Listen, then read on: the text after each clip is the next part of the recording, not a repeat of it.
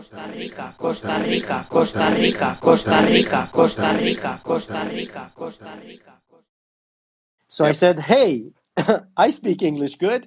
Maybe I can record a few demos and send it to the studios. Maybe I can be a voiceover. Who knows? That would be an interesting kind of twist to my music career, but I would Sure. still be doing audio and, be interesting. So I did that. I recorded a few takes, and of course, nothing came out of it because I'm not a voiceover talent. And God, I had another training. magical career down the tubes, man. Another magic. Now, we always dream about these like magic careers. Like I remember there was like a Seinfeld episode where George becomes like a hand model. Oh, yeah. Like how awesome would that be? Like why That's can't such I a great just episode. Until he gets an iron, like an iron on top of it. You're right. Oh, But that's I so love good. that. That's always like, I mean, He's wearing like voiceover kitchen is- gloves. Exactly. That's a great episode. Exactly. So that was that. Yeah.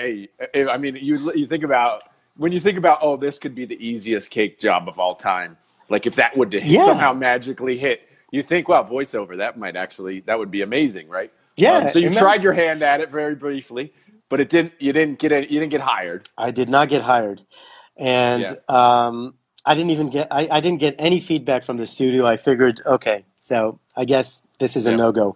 But I said, all right, I kind of got angry that I didn't get any kind of feedback. So I said, you know what? I'm going to do it myself. I'm going to run my own agency.